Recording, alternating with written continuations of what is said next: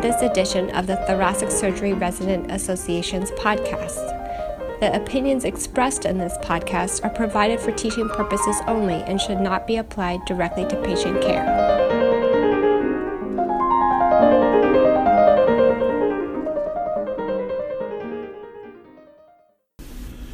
Hi, we are here today to meet Dr. Jonathan Chen, who is the Section Chief of the Congenital Cardiac Surgery Program at Seattle Children's Hospital, and discuss a little bit about mechanical circulatory support and heart transplantation in the pediatric population.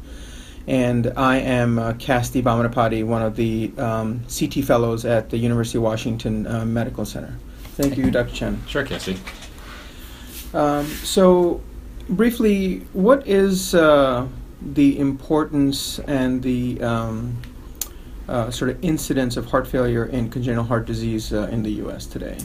That's a good question. I don't know if anyone knows what the incidence is. I think our perception is that it's definitely rising because, in a good way, we're developing, or more kids are surviving the complex newborn operations that we do. And unfortunately, some proportion of those kids will get heart failure over time, and as more of those kids survive, obviously more kids will enter the pipeline as heart failure kids. But there are also kids who have structurally normal hearts who will go into heart failure, and they can, it used to be that the population we transplant would be between probably 80% structurally normal hearts and 20% congenital. Now it's flipped. It's probably about 60% congenital and probably 40% structurally normal hearts.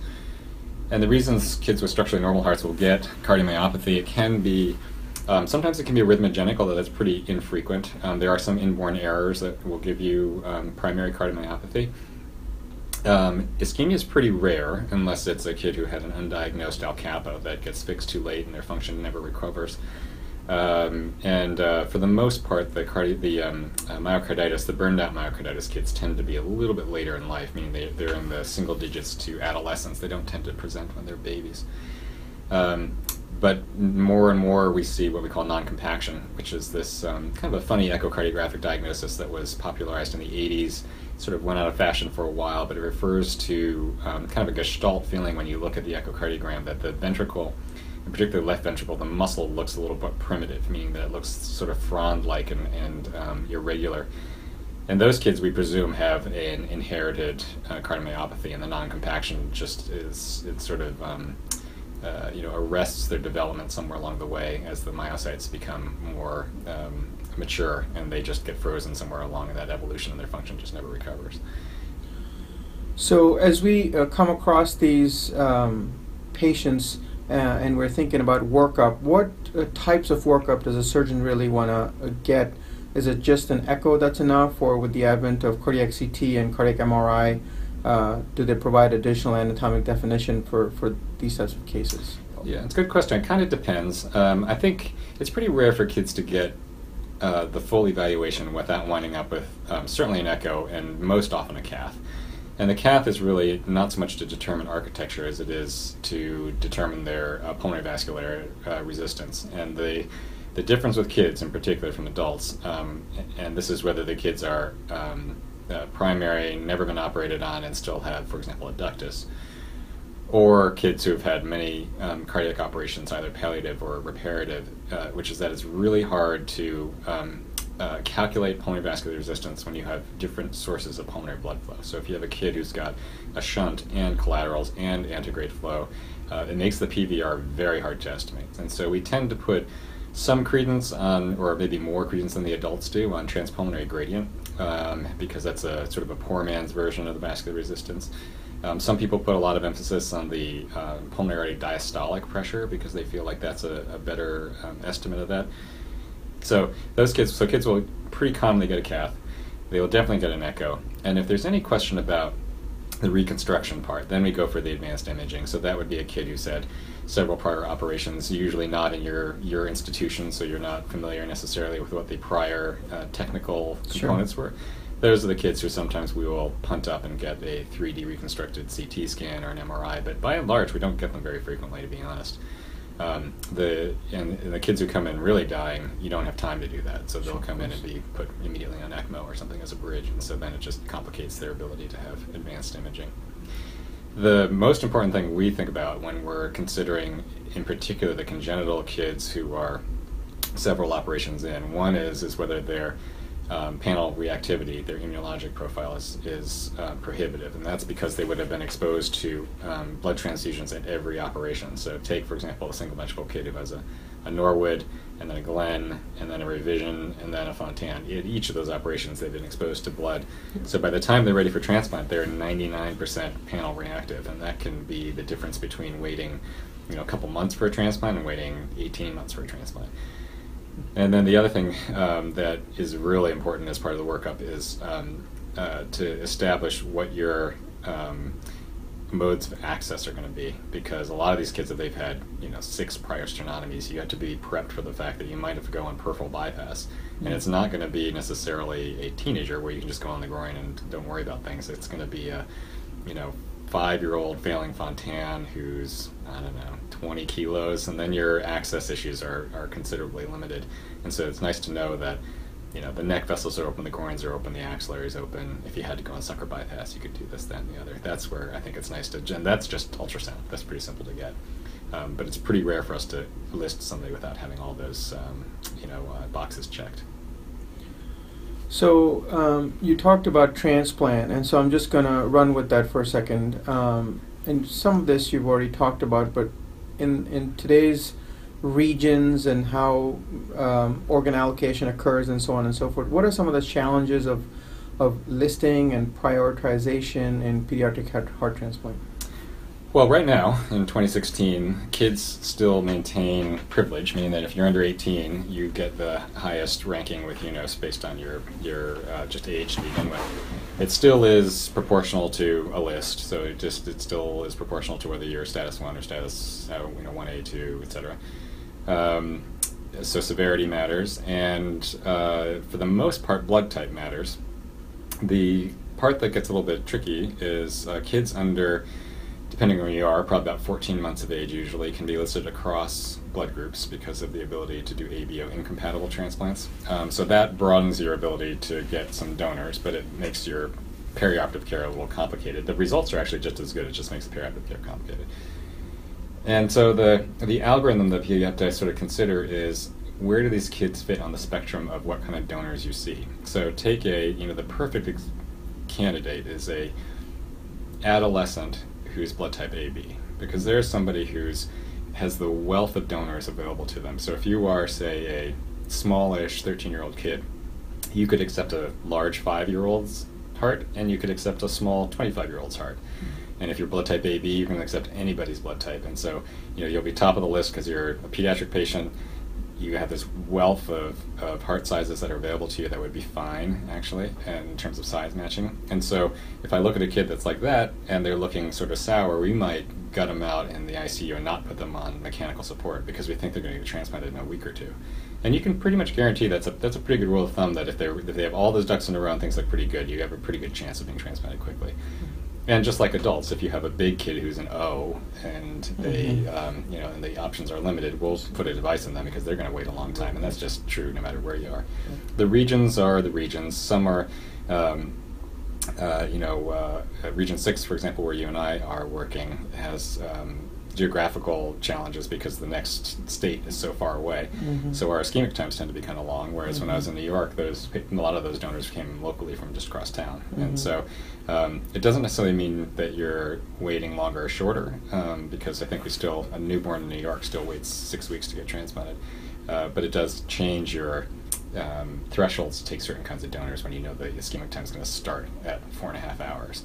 So you have to make sure that donor is perfect when you're doing that.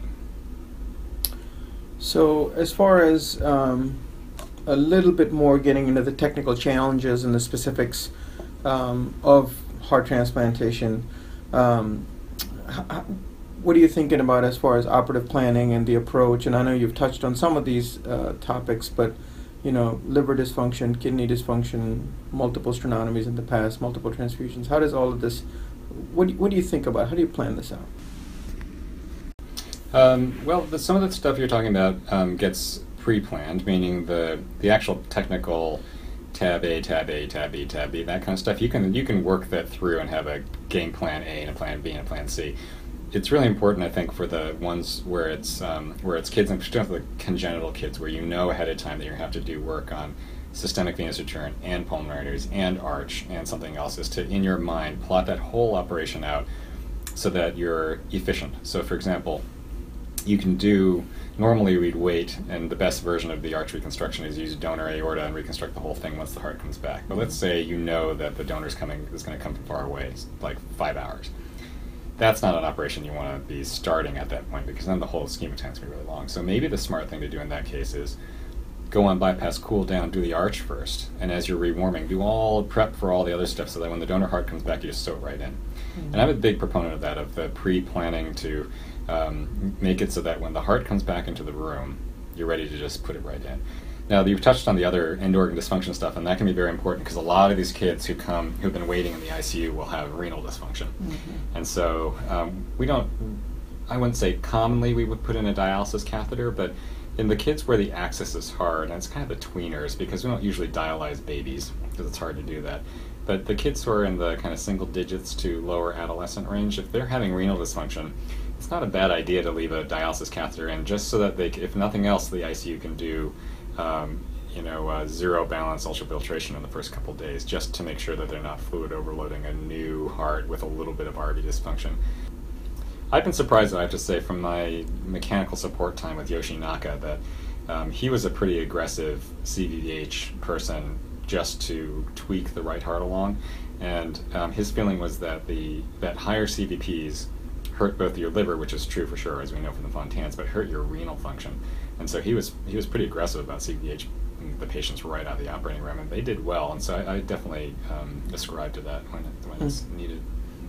I think something that's very curious to our audience would be the specific considerations that you have when transplanting a structurally normal congenital heart surgery patient. Could you help us understand how you think and what your operative strategies are, specific techniques that you use during this particular operation? So, Casti, you've asked me about key steps in the sequence to the heart transplant in a structurally normal heart. And I think there are a few things that have been ingrained in me over time. Most of them I've learned from Yoshi Naka. Starting with the recipient cardiectomy, I think it's important once you have the clamp on to transect, try to leave as much native tissue as you can. So transect your SVC low, so at the cable atrial junction, and transect your IVC high. And I think one of the important things to remember is that you want to be as high as to be just skimming the bottom of the coronary sinus. I sometimes will put a tagging stitch on the IVC cuff because even with the best of intentions and with the snare in place, you can lose control of that, and it sort of disappears below the diaphragm. So if you want to make sure you don't lose control of a short appearing cuff, is put a stay stitch on that. Leave as much of the great vessels as you can. You can always trim them later, and you may want to use them to make up for differences if the donor team has brought back too little great vessels. So I'd say leave them long in the beginning. Cauterize as much stuff as you can once the heart is out, because that's the last time you're going to get a good look at all the stuff that's in the posterior mediastinum, in particular the left atrial cuff. There's so much muscle, and if it's a re-op, all that area bleeds quite a bit. So we used to spend quite a bit of time controlling that, over sewing little bleeders, because once the new heart is in, you'll have no access to that area, and it can be considerable in terms of the bleeding. I always vent the left atrium in some way, shape, or form, and that can be leaving a vent in that you sew into the left atrial cuff, or in general, I put a separate stitch in one of the pulmonary veins and snake a vent through there. And that's just because the likelihood of distension is not trivial, and sometimes there's a lot of pulmonary venous return, and that's something you want to be able to control so the heart doesn't get warm. And not infrequently we'll put 2 vents in if there's quite a bit of pulmonary venous return. Now, if when you do the cardiectomy you find there's a lot of pulmonary arterial return, which sometimes happens, I actually get control of the branch PAs and snare them, because again, that kind of warm blood will, over time, while you're spending so much time focused somewhere else, can actually warm up the graft once it's already in it, and that's a real problem. Now, when it comes to the implant for a structurally normal heart, my order of anastomoses, which is just out of habit, is left atrium, IVC, SVC, PA, and aorta. I very rarely will do left atrium, aorta, take the clamp off, and do everything else unclamped, because I think it's just too painful. I very rarely will give an extra dose of cardioplegia, even when the cross clamp time is long. If I'm venting not through a separate purse string, so if it's just a drop-in vent, sometimes you can just include that vent in your LA suture line and don't complete the suture line fully. And in particular, that's important if you're going to do a biatrial anastomosis. So if you have a biatrial anastomosis and you're just going to include your vent, then you have to remember that you're going to start and finish your suture line outside of where the new atrial septum is going to be, because otherwise you won't have access to that once your right atrial anastomosis is created. It's all made much easier if you put a separate purse string in the superior pulmonary vein and just drop in the sucker through there. That's a much easier way to do that. There's most often a mismatch in size between the donor and recipient IVC. The recipient IVC will be bigger just because it's been under a much larger CVP, assuming you haven't upsized the donor too much. So I would say don't be surprised if you end up with a dog ear at that point. If you're good either way, you can always make up for the difference and make an incision up into the donor right atrium and make the size mismatch work. In general, if you're doing bicaval, you'll end up trimming the donor SVC to be appropriate, and you do not want this to be redundant, because you can get a kink there pretty easily. So I trim the donor SVC almost always below the level of the donor azygos vein, so that you're basically going through the tie that the donor team has created there.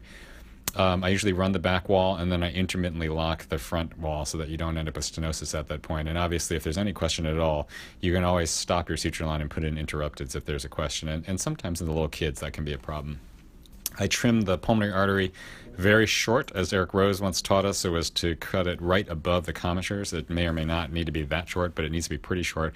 And the dogma that the pulmonary artery will always stretch is true. So even if your recipient pulmonary arteriotomy is at the branch point of the branches and you trim your donor just above the commissures, it's probably going to be just about right.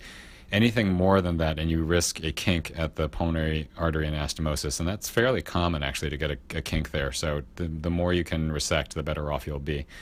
I bevel the recipient aorta so that it's not perfectly flush, and that will give it a little bit of a curve. Sometimes that'll make up for a difference if you have any curvature at all to your pulmonary artery also. It just gives a little more room in the back. And as a final note, I think the two areas of importance when you're weaning from cardiopulmonary bypass, one is don't ever try to wean a transplant patient until your rhythm is under control. And that can be under control, meaning you could be AV pacing. But sometimes if you're in some variant of heart block, it's worth it just waiting on bypass until you get a real rhythm back, because that can be the difference between weaning off and being successful and having a pretty short postoperative course, and weaning off and really having a rocky time after that. The other thing, which was a central dogma to us when we were at Columbia, was it's a rule of thumb that just keeps you honest. No matter how fast or well the operation is going, it keeps you honest with regard to your cold ischemic time. So the rule of thumb is that you take the number of minutes of cold ischemia, you divide by 10, and that's the number of minutes that you should wait for warm perfusion, i.e. once your clamp is off and you're starting to rewarm in the room. So, for example, if you have an operation that goes along swimmingly, but the ischemic time, the cold ischemic time, is 6 hours. So that's 6 hours is 360 minutes. You divide by 10, that's 36 minutes. You need to wait 36 minutes fully on bypass, warming up and then fully rewarmed before you try to wean from cardiopulmonary bypass. And while it's not a hard, fast rule in terms of if you wean at 34 minutes, it's no worse. It does keep you honest as to the amount of time you should be waiting of warm ischemia, because you don't want to try to wean too soon, because sometimes you can wean successfully initially and then it's terrible afterwards once you get protamine. So I found that having a little patience during the rewarm and waiting before you actually wean is very important, and then obviously having synchrony and being on the right amount of support, oftentimes with nitric oxide, is also really important too. So let's switch gears a little bit, but sort of follow where you just left off with regards to mechanical circulatory support.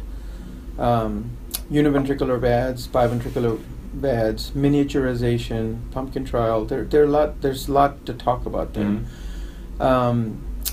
So can you tell us a little bit more about where we are, where you envision this technology should be going, and how you optimize what we have today for our patients who are not exactly ready for transplant, or perhaps are transferred to you with a device and need to upsize and maybe even use it as a bridge to recovery? Mm-hmm. I think the where we are part, you can break it down sort of by size. So for the older kids, and that older now means adolescence and up, and maybe even a little younger than that, the durable, implantable left-sided devices or single ventricular support devices like HeartMate and HeartWare HeartWare in particular are small enough that you can support smaller kids, send them home, etc.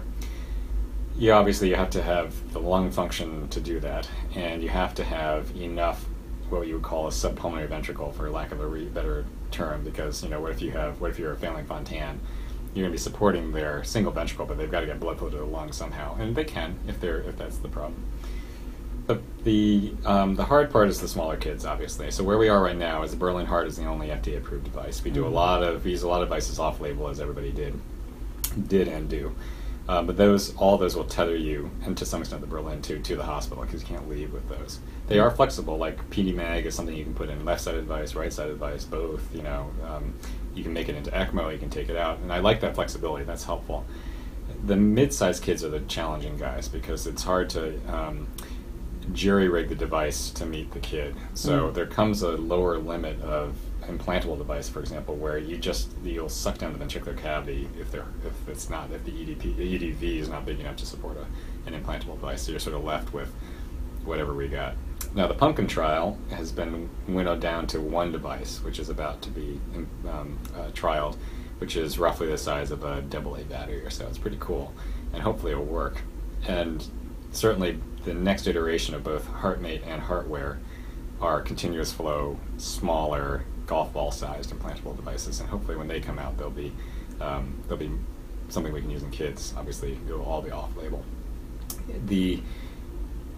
There's no question, as with the early years of VADs in adults, that if you don't need ECMO, you're better off on a VAD. Meaning if you can get the kids extubated and up and walking and rehabbing, they are much better transplant candidates, just as the adults were in the 1990s. It's sort of just recreating that whole experience again. The kids have a lot of trouble with anticoagulation, though, because the devices are small, the flows are low, and a lot of them have.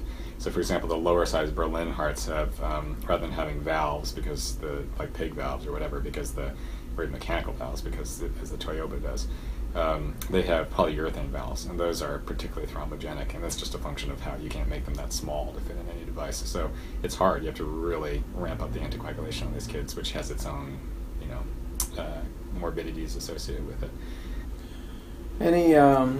Any thoughts about sort of retransplantation and the post-transplant management in some of these pediatric patients? Because the thought is that they're going to live for a really long time, and it's a possibility that their new heart might need additional support. We tell the kids, them expect it to last 12 years, and that's the cost average of all the databases.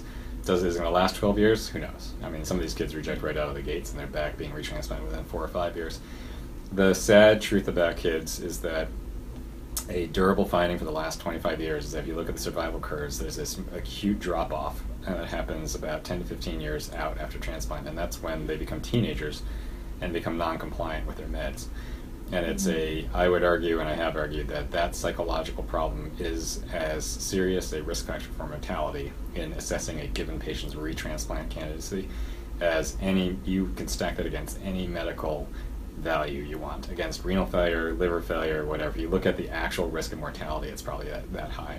And it's tremendous, because if you stop taking your meds and you wind up back in the ICU on ECMO or something, then you're doing an urgent retransplant to a kid who's now on mechanical support, maybe with an open chest, and they're being immunosuppressed. It's a terrible situation.